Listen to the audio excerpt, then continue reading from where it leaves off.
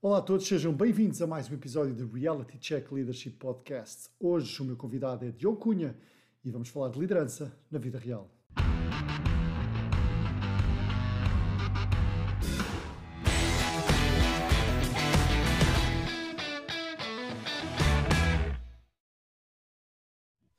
Olá Diogo, boa tarde, bem-vindo ao Reality Check Leadership Podcast. É um prazer ter-te aqui e obrigado por teres aceito o convite. Estás bem? Obrigado pelo convite, estou ótimo.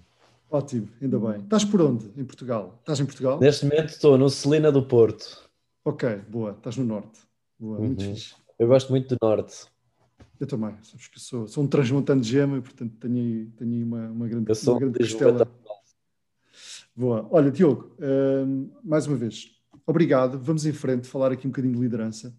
Antes de começarmos no tópico, eu gostava de fazer a pergunta normal que faço aos meus convidados, que é para nos falares um bocadinho sobre ti. Pá, e para mim o que é mais importante é perceber o que é para ti importante, o que é que te levou na tua vida pessoal a tomares este rumo e que de certeza que tem a ver com coisas que são importantes para ti. Olha, para mim o mais importante é chegar ao fim do dia, deitar a cabeça da almofada e sentir-me bem, feliz e cada dia um pouco mais realizado. Boa. O que quer que seja que me realize, eu vou conhecendo durante os meus dias. Não tem que necessariamente ser algo muito específico, algo muito formatado pela sociedade, algo muito planeado. Não. Sou bastante permeável àquilo que me pode realizar. E é isso também que me satisfaz bastante e é isso que eu adoro no meu dia-a-dia. É eu permitir-me a descobrir novas formas de me sentir bem e novos objetivos para alcançar durante o meu dia-a-dia. Isso é um bocado solitário? É, bastante, claro que sim. Ok. Sim. Até porque eu desafiei a norma desde sempre. Houve uma altura, embora eu vou sempre lá à norma por necessidade e é isso que me irrita, mas eu desafiei a norma de trabalhar das 9 às 5, por exemplo, Sim. e há coisa de 5 anos criei este blog que agora é um negócio, que é o nomadadigital.pt, e isto não era mais do que um sítio onde eu queria escrever assuntos relacionados com trabalho remoto, viajar e trabalhar ao mesmo tempo, ser freelancer e não ter que ir a um escritório. Quis sempre desafiar a norma, mas estupidamente eu ia sempre para a norma por necessidades financeiras. Claro. Aceitei trabalhos em empresas que não devia ter aceito, procurei clientes que não devia trabalhar com eles porque não respeitavam o meu estilo de vida, mas de alguma forma a necessidade financeira sempre me fez voltar à norma. Entristece-me e chegava ao fim do dia cansado, derrotado e ao sentimento final de que o dinheiro não compensa e de facto não é por dinheiro que eu devo trabalhar. Eu devo trabalhar, ok, por dinheiro, claro que sim, mas se eu não precisar de dinheiro para o meu dia-a-dia, eu não preciso trabalhar. E então comecei a não precisar de dinheiro para o meu dia-a-dia. Pá, coisas muito simples como andei a viver em hostels como voluntário, não tenho despesas ao dia de hoje, não tenho despesas mensais fixas, não tenho uma casa, também não tenho crianças e família, mas é isto, este desprendimento do dinheiro, esta não necessidade de ganhar dinheiro, permite-me desafiar a norma com mais segurança. E isso é um objetivo que eu tenho hoje em dia presente no meu dia-a-dia. Bom, é interessante que falaste do Nómada Digital e depois estive também a ver algumas coisas que tu escreveste e algumas entrevistas que deste. E sabes, eu vivi na Bélgica há muitos anos atrás e esse conceito de trabalhares na estrada, não é? E trabalhares para ti, e onde for, para mim era um conceito perfeitamente normal, porque eu já o conhecia dessa altura. Mas eu comecei a perceber daquilo que tu escrevias e lias, que aqui em Portugal, afinal, quer dizer, havia uma desconfiança monstruosa sobre esse tipo de abordagem, não era? E eu fiquei espantado, porque achei mesmo que, e trabalhando eu na área da IT, como sempre trabalhei, o IT sempre teve um bocadinho à frente, em termos de flexibilidade, de dar a possibilidade das pessoas trabalharem em casa. Há muita gente a trabalhar de Portugal para fora há muito tempo, trabalham onde quiserem. Portanto, achei interessante isso de tu estares a quebrar a norma. Na verdade, eu acho que estavas a quebrar a norma um bocado em Portugal, não era?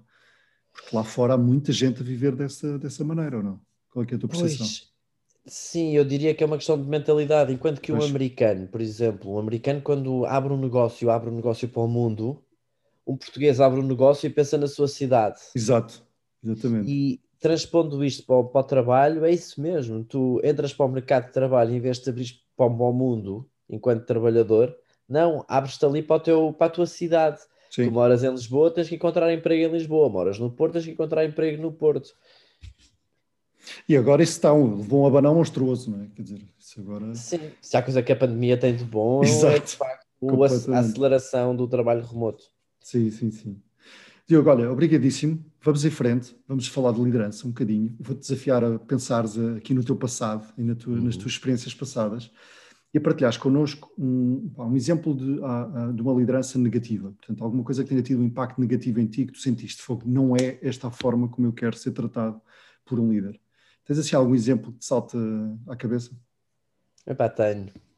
Pois, Tenho. normalmente toda a gente tem assim alguns exemplos.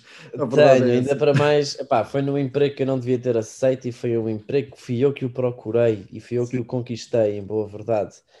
Mas na altura a minha diretora tinha família em Lisboa e a empresa era no Porto e ela fazia uma semana em Lisboa, uma semana no Porto. E ela notoriamente não sabia gerir a equipa Uhum, ao longe. Ela era bastante boa a gerir a equipa quando estava presente, muito política, muito presente, uhum. muito gestora da equipa, muito líder, notava-se a presença dela na sala. Não por medo, não diria, era mais por inteligência Sim. e audácia da sua própria personalidade. Mas depois, quando ela via para Lisboa, desaparecia e era um alívio, muitas das vezes, Ok. para todos nós.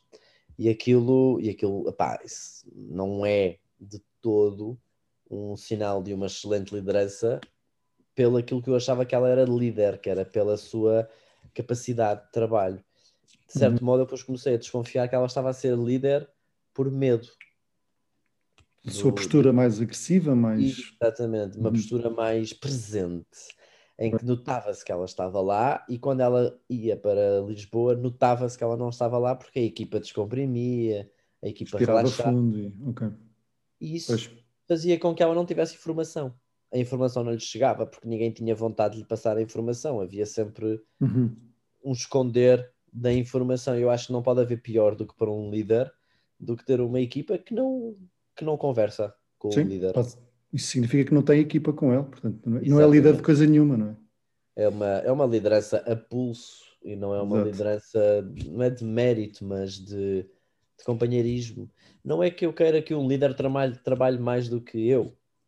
Eu quero é poder dar a capacidade de um líder me liderar, não é? Sim, De me sim. permitir que ele me lidere. E por norma, eu acho que os líderes são realmente bons líderes quando quem é liderado deixa ser liderado por aquele líder e quer ser Sim. liderado por aquele líder. The art of being useless. Portanto, quando Ora, deixas de ser preciso, é um bocadinho isso. Significa que as coisas estão no caminho certo. a funcionar. Boa, olha, obrigado por teres partilhado esse exemplo de uma liderança mais difícil, mais negativa. E no outro lado do espectro, alguma coisa uma experiência que tenhas tido com um líder que tenhas dito extraordinário, é isto que faz sentido. Sim, há muitos, muitos, muitos, muitos, Ah, isso é muitos anos bom. atrás. Pensava que havia muitos exemplos. Assumi que ias Não, dizer muitos exemplos. sabes que eu tive poucos líderes na minha vida, eu tive poucos chefes também, poucos diretores. Uhum, Eu sempre trabalho mais como freelancer, tive mais exato. clientes também, não é? Porque uma das coisas realmente que eu amo em ser nómada digital ou em ser freelancer ou ter os meus próprios projetos é não ter chefes. Não, Right.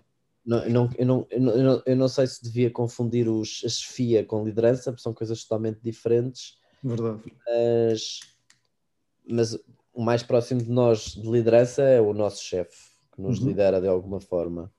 E eu, há muitos anos atrás, trabalhava eu numa loja de roupa, tinha pá, aí 16 anos, 17 anos. O encarregado, naquela altura da Eu adoro a loja, palavra encarregado, só por si. yeah, Encarregado. o encarregado naquela altura da loja era muito bom líder e eu aprendi muito com ele ali em alguns momentos que eu não percebi, só percebo muito mais tarde o que é que ele fazia, mas coisas tão simples como nós tínhamos uma tarefa que era colocar restos, coisas que não se vendiam na loja, enviar para uma outra loja de outlet, por exemplo, e eu questionei uma vez o meu chefe e fechei a caixa e fiz lá as contas e blá blá blá e perguntei, olha, queres confirmar? E ele simplesmente me perguntou, fizeste isso com atenção? E eu respondi, fiz. Epá, então não preciso de confirmar. E de alguma forma, este pequeno pormenor, eu não estou a dizer que serve para tudo, mas também, caramba, estamos a falar de uma loja de roupa que se faltar uma ou outra peça na caixa que não foi contabilizada, há de ser contabilizada à chegada. Portanto, há ali uma segurança. Uhum, Depois, o que ele me transmite ali é que ele tem muita confiança no meu trabalho.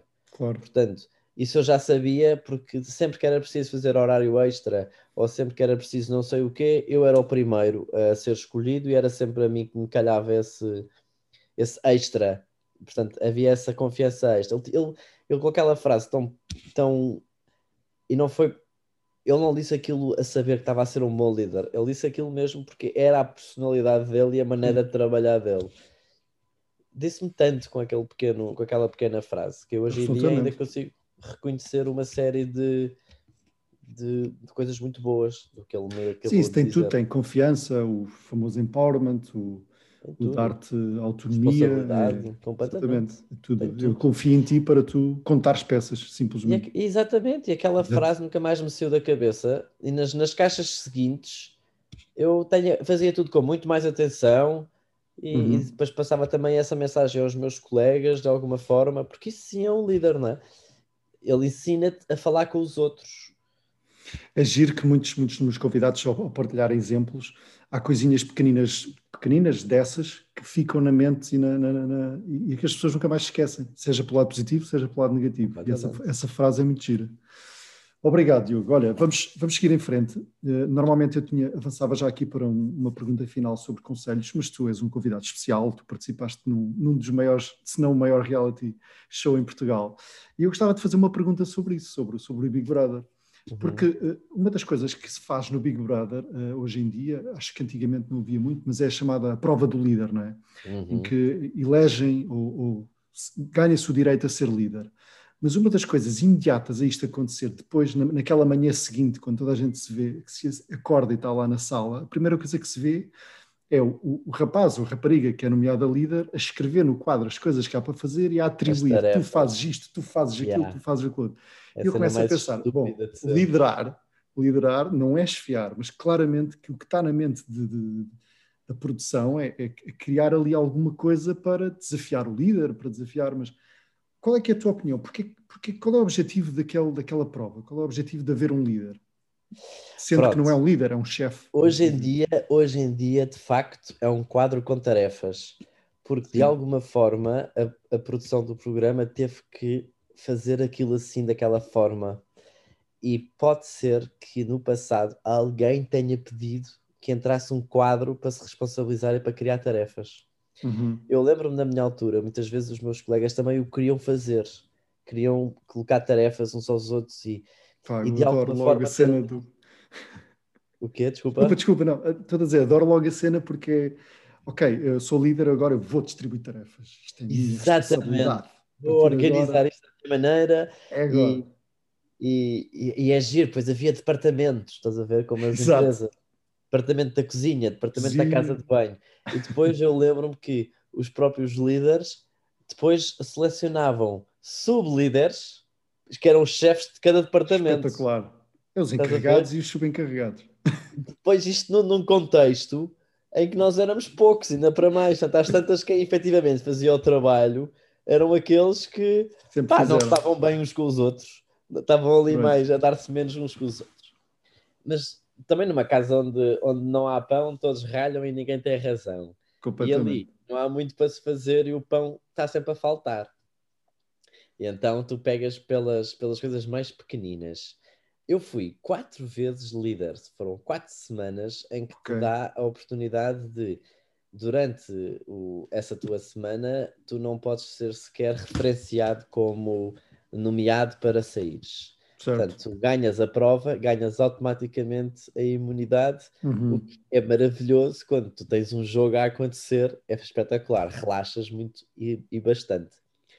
E a minha forma de liderar, mas eu sou assim um pouco na vida, mas lá era completamente ao quadrado, ao cubo, elevado. Era completamente elevado, que é não delegar nada. Meu Deus. Yeah. Mas é engraçado, porque de alguma forma o que aquelas pessoas diziam era que elas não precisavam que ninguém lhes dissesse, não é não delegar nada, é não chefiar nada, porque ninguém lhes dissesse o que é que era Não, preciso exato. fazer. Não dirigir. Exatamente. E elas diziam-me assim: eu não preciso que me digas o que é que eu tenho que Right? fazer. Então, ok, então tu ficas alocada a este espaço. Estás a ver? Mas Uhum. havia tarefas que eu até colocava tipo pessoas alocadas diariamente, porque diariamente aquilo muda e diariamente tens que tomar novas decisões. E do ponto de vista mental, de ginástica, de adaptação enquanto líder, foi das melhores experiências que eu tive na minha vida. Porque tu podes começar a tua semaninha em que não tens, porque depois também há uma prova semanal, e a prova semanal mexe muito com os sonhos de todos nós, temos objetivos, e eu tenho que organizar isso tudo enquanto líder, estás a ver? Uhum. E tu podes acordar numa segunda-feira de manhã enquanto líder e não há nada para fazer, e as discussões são as mais básicas de quem é que fica aqui na cozinha, quem é que fica na casa de banho, quem é que faz hoje o almoço, por exemplo. Sim. Como depois vem uma prova semanal em que já baralha o esquema todo, em que tu tens que te adaptar e tens que ver como é que estamos, o que é preciso fazer, objetivos, horários, e tu Mas pensas, isso epá, estava em ti como líder? Todos não se sim, organizam. Ok, pois. sim, porque de alguma forma há uma enorme responsabilização no líder, Exato, é isso que eu queria chegar. É que o porque próprio, exato, o próprio jogo o está próprio montado jogo. para, se tu não passas a prova semanal, a culpa vai ser sempre da liderança. Sabes, eu escrevi aqui, será que nós queremos ver o líder a falhar? Porque às vezes era o que parecia, que era mesmo, Sim, deixa ver se ele falha, deixa ver se ele consegue, não é? Está toda a sim. gente ali na. No meu caso, eu senti isso na pele. Eu acho que existia muita boa gente lá que queria que eu falhasse enquanto líder. E depois era engraçado, porque eu não chefiava. Eu dizia, ok, queres ficar aonde? Queres ficar aqui? Ah, sim, deixa-me ficar acolá. Ok, ficas. Eu nem discutia, porque eu queria que a experiência fosse boa para toda a gente. Sempre foi esse o meu objetivo também enquanto líder. Mas Foi, estás em condições completamente adversas ao que é ser um líder, porque estás dentro de um jogo, não é? Na verdade, dentro de um jogo, as pessoas querem que tu falhes para potenciarem o seu próprio jogo, não é? epá, Portanto, querem e não querem, é estranho. pois É uma, aquilo é uma muito. sensação estranha, porque de Sim, alguma sim. forma também querem viver bem, querem aproveitar a experiência, estás a ver? Yeah. E a maior parte das discussões e a maior parte das desilusões, eu creio que vem do facto dessas pessoas não estarem a aproveitar a experiência como imaginavam que iam estar. Então é a desilusão delas próprias. E eu sempre enquanto líder, sempre tive a necessidade de eu quero alocar as pessoas aos lugares e quero delinear a estratégia para alcançar os nossos objetivos de modo a que todos nós possamos ter a melhor experiência possível.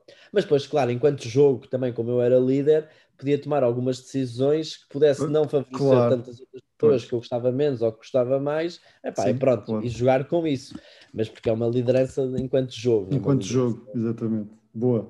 Pá, acho que é uma. Sociologicamente e psicologicamente deve ser uma experiência fora da caixa. Eu sempre É, tive uma grande paixão por. Sabes o que é que eu costumo dizer à minha mulher? Eu adorava participar num Big Brother, mas que não fosse público. Adorava sim. estar tipo numa sala com 10 pessoas completamente diferentes e durante algum tempo, mas que não fosse uma coisa pública. Mas pronto, claro que isso não é possível, mas é giro. É Tu acho que tu possível, conseguiste experienciar isso e isso foi muito fixe. é muito possível. Eu vivia num hotel que não tínhamos internet e é um pouco o que acontecia. Os hóspedes, de alguma forma, ali durante uma semana interagiam uns com os outros sem contacto com o exterior. É Bem, possível. muito fixe. Olha, Diogo, tenho uma última pergunta para te fazer. De certeza que adoro a conversa e ficaríamos aqui muito mais tempo, mas isto é tempo limitado. Pensando, voltando um bocadinho aos líderes, que conselhos darias a um futuro líder, a alguém que quer caminhar esse percurso e que amanhã quer liderar alguém? Que conselho é que tu darias? Epá, eu sou péssimo nessas coisas de que conselho é que darias, porque eu faço tudo ao contrário, eu faço tudo diferente, eu quero procurar sempre desafiar a norma. Uhum. O conselho que eu daria era: se alguém se sente que não é capaz ou que não tem a tenacidade para ser líder, ou que sente que não está a ser um bom líder porque tem que o ser, às vezes não tem que ser líder, basta ser pessoa, basta ser uma pessoa, sentir-se pessoa, falar com os outros enquanto pessoas e não enquanto peças da sua liderança. Porque para quem não sabe ser líder, querer ser líder, depois a experiência é péssima. Não, e os resultados para essa própria pessoa acho que são muito piores do que para o que está à sua volta. Então alguém que perceba que, epá, não tenho jeito para liderar, mas o meu trabalho, a minha atual situação exige que eu lidere, epá, vou liderar pessoa para pessoa, vou tratar toda a gente como meus amigos, por exemplo. Diogo, para quem não tinha jeito para dar um conselho, esse conselho é bem fixe, digo-te já. Obrigado. Mas é sempre aquela Olha, coisa de dar o conselho, epá, não estava à espera não sou que ninguém fizesses para aqui dar um, conselhos. não, que desses aqui fizesses uma tese sobre isso, não. Essas coisinhas pequeninas são importantes e acho que isso é o que tem feito a diferença naquilo que os meus convidados vêm cá dizer. Portanto, tenho mesmo muito de te agradecer, Diogo, vamos ter que interromper. Mas, pá, queria-te não fechar sem desejar todo o sucesso. Pá, vou continuar a seguir aqui o teu percurso. E do que de mim depender, pá, se precisares de algo, conta comigo. Um grande abraço, Obrigado. fica bem e obrigado mais uma vez. Obrigado.